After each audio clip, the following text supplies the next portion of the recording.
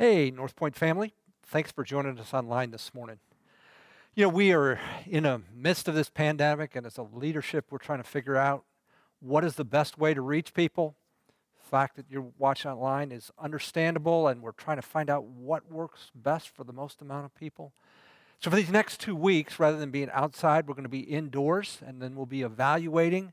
Pray for us as we make these decisions so that we can, again, reach the most amount of people that we can in the midst of this unprecedented pandemic. President Abraham Lincoln, met Harriet Beecher Stowe. And upon meeting her, he said this: "Is this the little woman who started this great war?" Well, he was referring to her book, Uncle Tom's Cabin. And that book wasn't the primary catalyst for the Civil War, but it did shift people's opinion, did shift the public's opinion.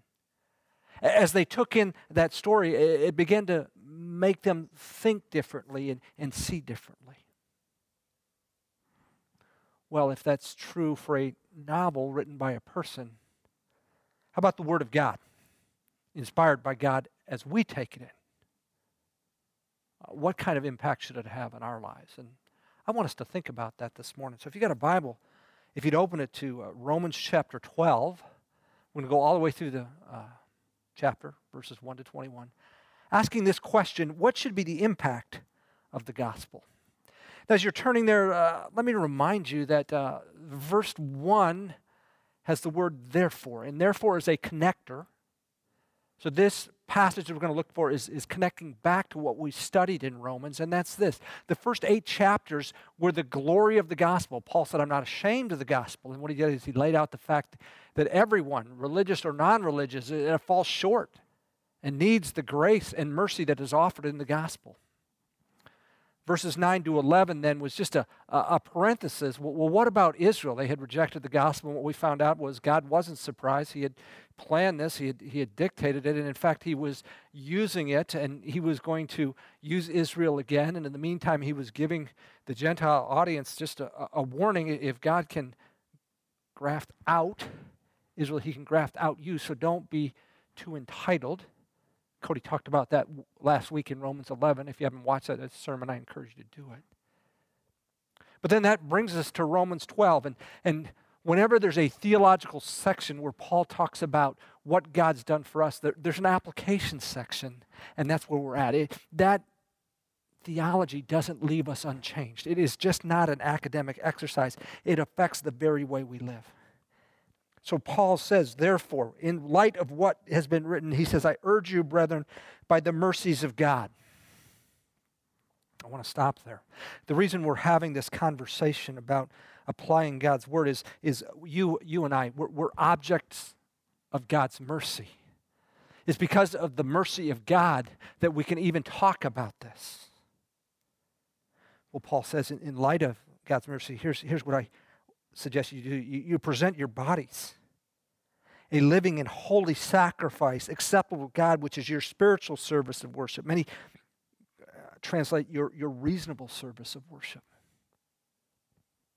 What's reasonable in light of what God's done is to offer ourselves a sacrifice. See, in the Old Testament, animals were sacrificed on an altar for the forgiveness of sin. The sin of the people was put on those innocent animals. And they were slain on an altar. Well, we're not slain, but we offer ourselves as a living sacrifice. That means we're living in a state of continual surrender to God. Many a scholar has said the problem with a living sacrifice is it keeps running off the altar. But we're to be in an ongoing state of sacrificing ourselves to God. He goes on. It says, "Do not be conformed to this world, but be transformed." When I was in college, I was discipled by a man. He said, "Andy, I will recognize spiritual growth when I see transformation, i.e. change priorities, change values." That's what Paul's saying. This gospel is not going to leave you unaffected. It is going to radically change who you are, what matters to you, what matters to me, what our priorities are, what our values are. They're going to come in line with God's. How's that going to happen? By the renewing of your mind. That's why we talk about the Bible every day. God uses his word Remember, we talked about Harriet Beecher Stowe's novel. Well, we're talking now about God's Word. He uses that to transform us, to change us. So, he says that you may prove what the will of God is, that which is good, acceptable, and perfect. See, when I first came to Christ, somebody said, you need to trust God with your security. And I thought, that's really dumb. I got to take control of my own security. But 40 years later, I really buy that, and I understand that the Word of God is, the will of God is good, acceptable, and perfect. And we prove that as we're in a state of sacrifice and as we're being transformed. We understand that God's will is good, acceptable, and perfect. So that means this gospel, this Bible that we're reading is going to change our values, it's going to change our priorities, and sometimes that's going to be uncomfortable. 1997, January 1997, Hope and I went to Costa Rica to language school, and they gathered us all in there. This is where most of the missionaries went. And they spoke to us, and they said, Americans, Canadians, Western Europeans, please listen. There's a different value system here. It's relationship over time. It's people over efficiency. If you can't buy that value system, please, for the sake of your blood pressure and the name of the gospel, please go home. Because you're not going to change it. But if you'll embrace it, it's really a beautiful value system. So I was about 5 weeks in, and one of my instructors said, Andy, your Spanish is coming along. You ought to do something, push yourself a little bit. So I went to a men's Bible study. I was pretty limited in my Spanish, and at the end of the study that night, a man named Don Ricardo. Now, if you've taken Spanish, you know Don is a term of respect. He was the elder statesman. He comes up to me and he says, ¿A usted le gusta baseball? Very simply, he was saying, do you like baseball? And so that began a conversation. He asked me my favorite team, and I thought it was the Tigers. And he goes to me, he says, a mí me gustan los Colorado Rockies. And then he proceeds to name a bunch of the Rockies players. They had a bunch of Latin players. And he would say, Andres Galarraga, boom, home run. Vinny Castilla, boom, home run. There's about 5 or 6 of them. Do you know why we were having this conversation? Because that was the level of my Spanish. Now, see, I come from a culture in the United States where it's like, man, if you don't learn English, what is your problem? Why don't you get with it? I don't have patience for that. But remember, I was in a different culture. People over time. Relationship over efficiency. And I was no bother to these men as I was trying to learn the language. About 6 weeks later, my Spanish improved, and Don Ricardo is a barber, and I need a haircut. And so I tell him, and we have the conversation. He says, why don't you come at 9 o'clock tomorrow to get your haircut? And I think, okay, I'll be there. Now, I've been in the culture long enough to know he ain't showing up at 9 o'clock. So I roll in at 9:30. He's not there. 10, 10:30, about 10:45 he rolls in. Now, in America, I would have said to one of his colleagues, hey, I'm running late. Tell Don Ricardo I'll catch him another time. But remember, it's people over time, relationship over efficiency. And if I had done that, nothing would have been said, but the relationship would have been over. So about an hour and 15 minutes after I get there, he sits me down in the barber chair, and I'm thinking, just cut my hair. Cut my hair. He wants to have a conversation. It's another 15, 20 minutes. My American values were being pushed. What's my point? You get in the gospel, I get in the gospel. We take this seriously. God's going to transform us, but our values, our priorities are going to be pushed. And Paul's going to get into that right now, starting in verse 3. He says this, for through the grace given to me, I say to everyone among you not to think more highly of yourself than he ought to think, but to think so as to have sound judgment as God has allotted to each a measure of faith. Did you catch that? You and I, followers of Jesus, we're not to think more highly of ourselves than we ought. Well, who are we in God's view? We are objects of mercy. No. You don't understand, man. You don't understand what the house I own and the car I drive. And did I tell you I got a master's degree? And did I tell you my kid, he was honor roll and he started on the thing and he was this and my grandkids and none of that matters to God. You and I, we're objects of mercy. And see, we live in a culture where we promote self. What do we take? We take selfies. And did you see my video on YouTube? And did you see my post on Facebook? Do you know how many likes I got? Do you know how many friends I've got on Facebook? We get this elevated sense of self-worth. Paul said, you want to talk about transformation? Let's start right now. Don't think more highly of yourself than you ought. You're cherished. You're valued in God's economy. You're worth dying for. At the same time, you and I, we're objects of mercy. Having then been grounded in who we are, Paul's going to talk about a responsibility. I mean, we're not living for ourselves. We're living for God. Paul's going to talk about a responsibility to the body of Christ. Here we go, verse 4. For just as we have many members in one body, and all the members do not have the same function, so we, who are many, are one body in Christ, and individually members one of another. Since we have gifts that differ according to the grace given to us, we're all gifted differently, each of us is to exercise them accordingly. If prophecy, according to the portion of his faith. If service, in his serving. Or he who teaches in his teaching. Or he who exhorts to his exhortation. He who gives with liberality. He who leads with diligence. He who shows mercy with cheerfulness. Look, this is not an exhaustive list of gifts. But it is to say there are a variety of gifts in the body. And your gift and my gift is not for our benefit. It is for the benefit of the body of Christ. And the body of Christ, the church, is God's representative. So ultimately, we're investing our gifts in the body so the name of Jesus can be furthered in our community, in our world. It's transformation. We're not living for ourselves. And we're investing ourselves in the body of Christ so that his name and reputation can go forward. So I need to ask you, what's your gifting? What are your gifts? What has God wired you to do?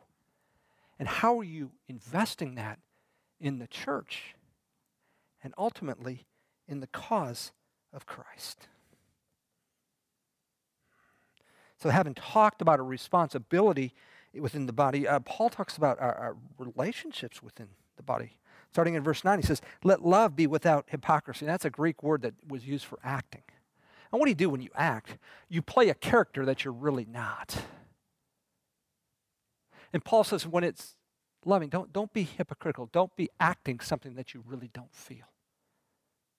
This love is to come from a heart that has been changed by God. Paul says, abhor what is evil. Cling to what is good. And sometimes we do the opposite. We run to evil and we abhor what is good. Verse 10, be devoted. We're committed to one another in brotherly love. I heard one scholar, I read him say, hey, man, the Christian love, it's a rugged commitment. We're devoted. Give preference to one another in honor. Not lagging behind in diligence, fervent in spirit, and catch this, serving the Lord. This love we're doing, it's ultimately, it's serving God. We're living out God's love that has been shown in our heart. So let me just give you a quick acronym for this being devoted to one another. And it's not mine. It's not original with me. I was watching a sermon of a church down in Orlando. It's a Christian mental health professional down in Orlando. He said this, catch a clue. And the acronym, clue is an acronym. C is curious. Would you be curious about people? Ask them questions to know their story. L, I'm forgetting what L is. Listen. Now let's listen. That's what it is. You know, if we're talking all the time, we don't give people a chance to speak. Being devoted to one another is listening to them. So that means we ask a question, zip, we talk. We stop talking and we listen. How do you do it listening? You then is understanding. We stand under. We try and catch what is going on with them. We're trying to find out their story, what's gone on. And then E is empathize. See if we can feel what it is to be in their place. Catch a clue. Be devoted to one another. Could we live that out in our body, that acronym, CLUE? Paul goes on then talking about our relationships in the body. He says, rejoicing in hope, persevering in tribulation, devoted to prayer. Man, we're praying. We're asking God to empower us and others. And then it gets real practical, contributing to the needs of the saints. We see people in need, we meet that need, practicing hospitality. And that gets a little challenging in this COVID environment. But perhaps we can have people for a cookout and stay outside. And I understand. These are unique times, but we'll get through this. Can we be people who live out hospitality? Practical love, a rugged commitment. Before we moved here, we lived in Sierra Vista, and there was a man in our church. He's a police officer, and he drove a night car. Basically, it was a DUI car. And I got to know him a little bit, and I told him, I appreciate what you do, having to approach cars at night when you can't see, and he assured me that there was training, and he said, honestly, Andy, I kind of like the challenge of it. And I said, oh, well, further conversation. Before he was a police officer, he was in the infantry, and see, Sierra Vista had a base down there, Fort Huachuca, and I probably got out at Fort Huachuca and then joined the police force, the Sierra Vista police force. So I questioned him a little further, and I said, what did you do in the Army? He said, I was infantry. I thought, oh. I said, was that scary? He said, no. I said, really? No. I said, were you glad to get out? He said, Andy, I miss it every day. What? He said, no, man, you don't understand. I was in a platoon, and we were committed to one another. And I knew my brother had my back, and I had his, and we had an objective. And he said, if I hadn't gotten married, and if I hadn't had kids, I would still be in the infantry. But I was deploying so much, I wasn't seeing my family. He said, I miss it every day, because there's this commitment, and together we're committed to one another, and we're taking this mission. And I know you got your back, and I got your. Is that not a model for the church? Is that not what Paul's talking about right here? So committed to one another. Why? Because God has transformed us. We got each other's back, and together we're taking on this mission of enhancing the name of Jesus to our community, and yes, even to our world. Well, as we do that, Paul warns us, verse 14. He says, bless those who persecute you, bless and do not curse. Hey, persecution's coming. We stand. If we're involved in this transformation bit, our values are changing. They're going to be different from the world. We're going to be persecuted. It's gone out throughout history. And trust me, our brothers and sisters around the world are facing a lot worse than we are. But if you follow Jesus, if I follow Jesus, we're going to be persecuted. And Paul says, don't curse those people. Verses 15 to 16, he turns back in the body. He says, rejoice with those who rejoice and weep with those who weep. So we got folks in this body right now who are giving birth to baby, and there's new life, and we need to rejoice with them. And we got people in this body who have got serious diagnosis, and some of them have got terminal illness, and we need to weep with those people. Paul said, I want you to get with people. I want you to walk through the experience with them. Be of the same mind to one another, and do not be haughty in mind, but associate with the lowly. Again, do not be wise in your own estimation. It goes back to verse 3. Don't think more highly of yourself than you ought. Remember, we're being transformed. We're not being conformed to this world that says it's all about you. It's this Jesus who says you're an object of mercy, and it's playing out in our relationships and who we are and what we do. Verse 17, Paul says, never pay back evil for evil to anyone. Again, he's getting at probably persecution. No, some of this stuff goes on within the body. Respect what is right in the sight of all men. If possible, verse 18, so far as it depends on you, be at peace with all men. Never take your own revenge. And this means we believe there's a God who's going to bring justice. And we might not get it now, but we believe that God is ultimately just and he will bring justice. So don't take your own revenge. Beloved, leave room for the wrath of God, for it is written, vengeance is mine, and I will pay, says the Lord. But if your enemy is hungry, feed him. Now that's radical, isn't it? If he's thirsty, give him a drink. For in so doing, you will heap burning coals on his head. And scholars are split. Does that bring shame on them? Is that why you do it? The burning coals? Or is it further the judgment of God? I think it's both and. Remember, we're being transformed, and Paul's calling us to be different. Boy, you hit me, I'm going to hit back, right? Isn't that our culture? Paul said, I don't want you to. The persecution is a reality. I don't want you to go that way. I want you to bless those who persecute you. I want you to feed those of your enemies who are hungry, and if you're thirsty, you give them something to drink. And here's what he says. Do not be overcome by evil, but overcome evil with good. See this study we're doing in Romans, and Paul said, I'm not ashamed of the gospel, for there's a power of salvation to the Jew first and to the Greek. It's not simply an academic exercise. No, once we take it in, it is to transform us. That's going to be our expectation, our values, our priorities, who we are. It's going to change.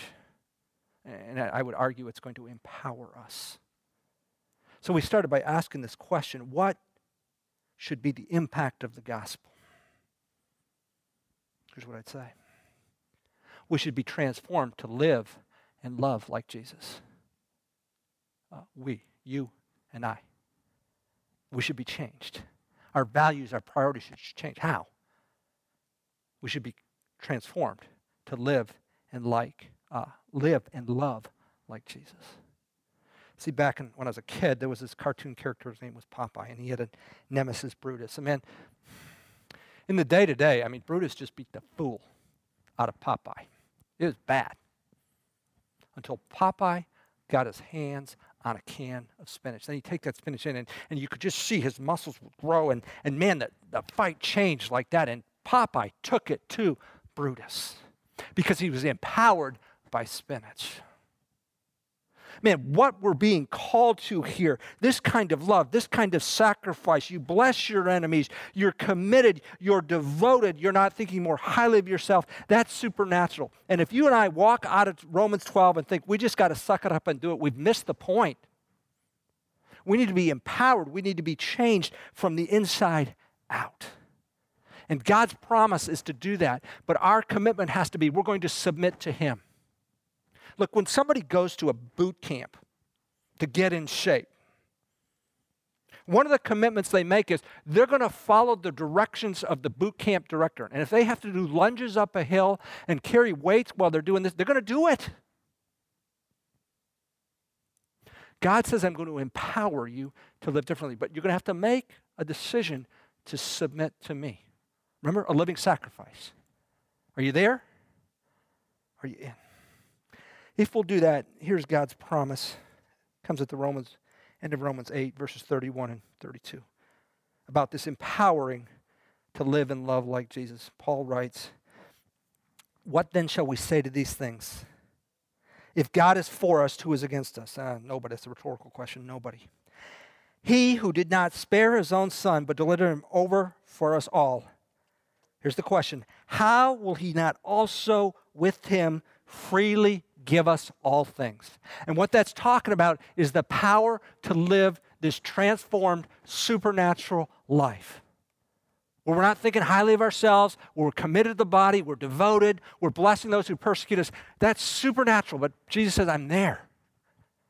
And if you submit to me, I'll change you from the inside out.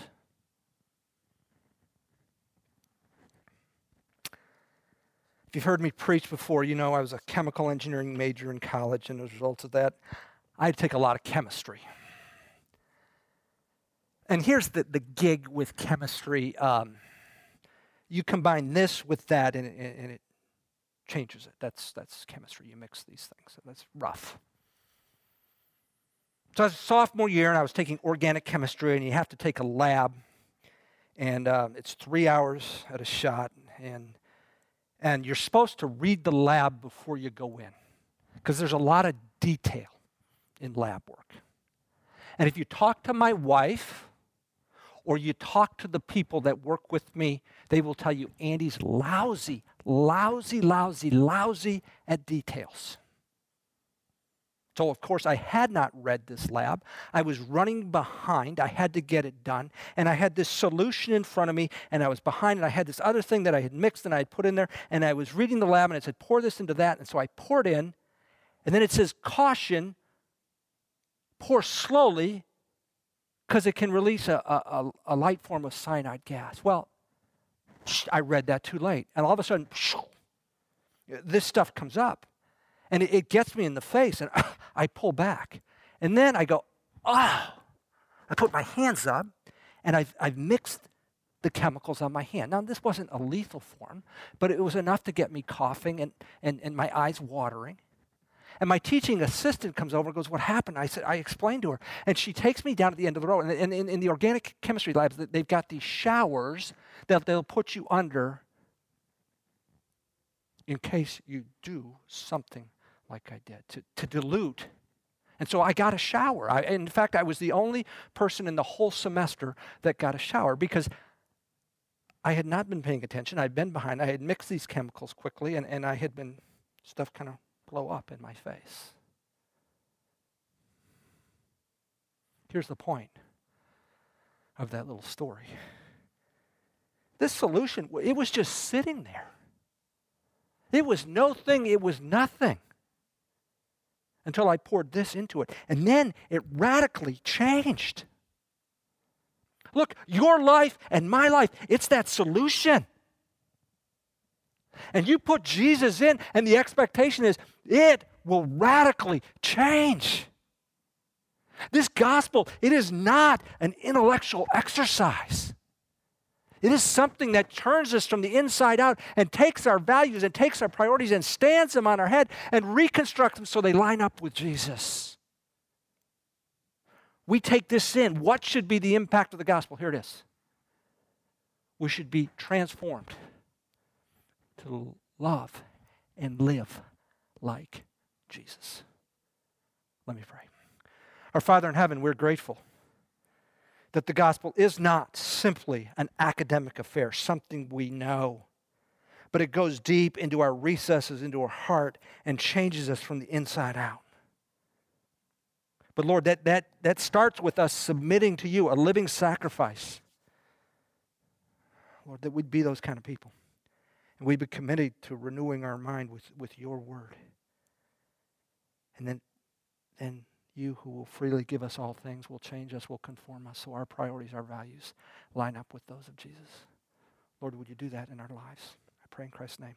Amen.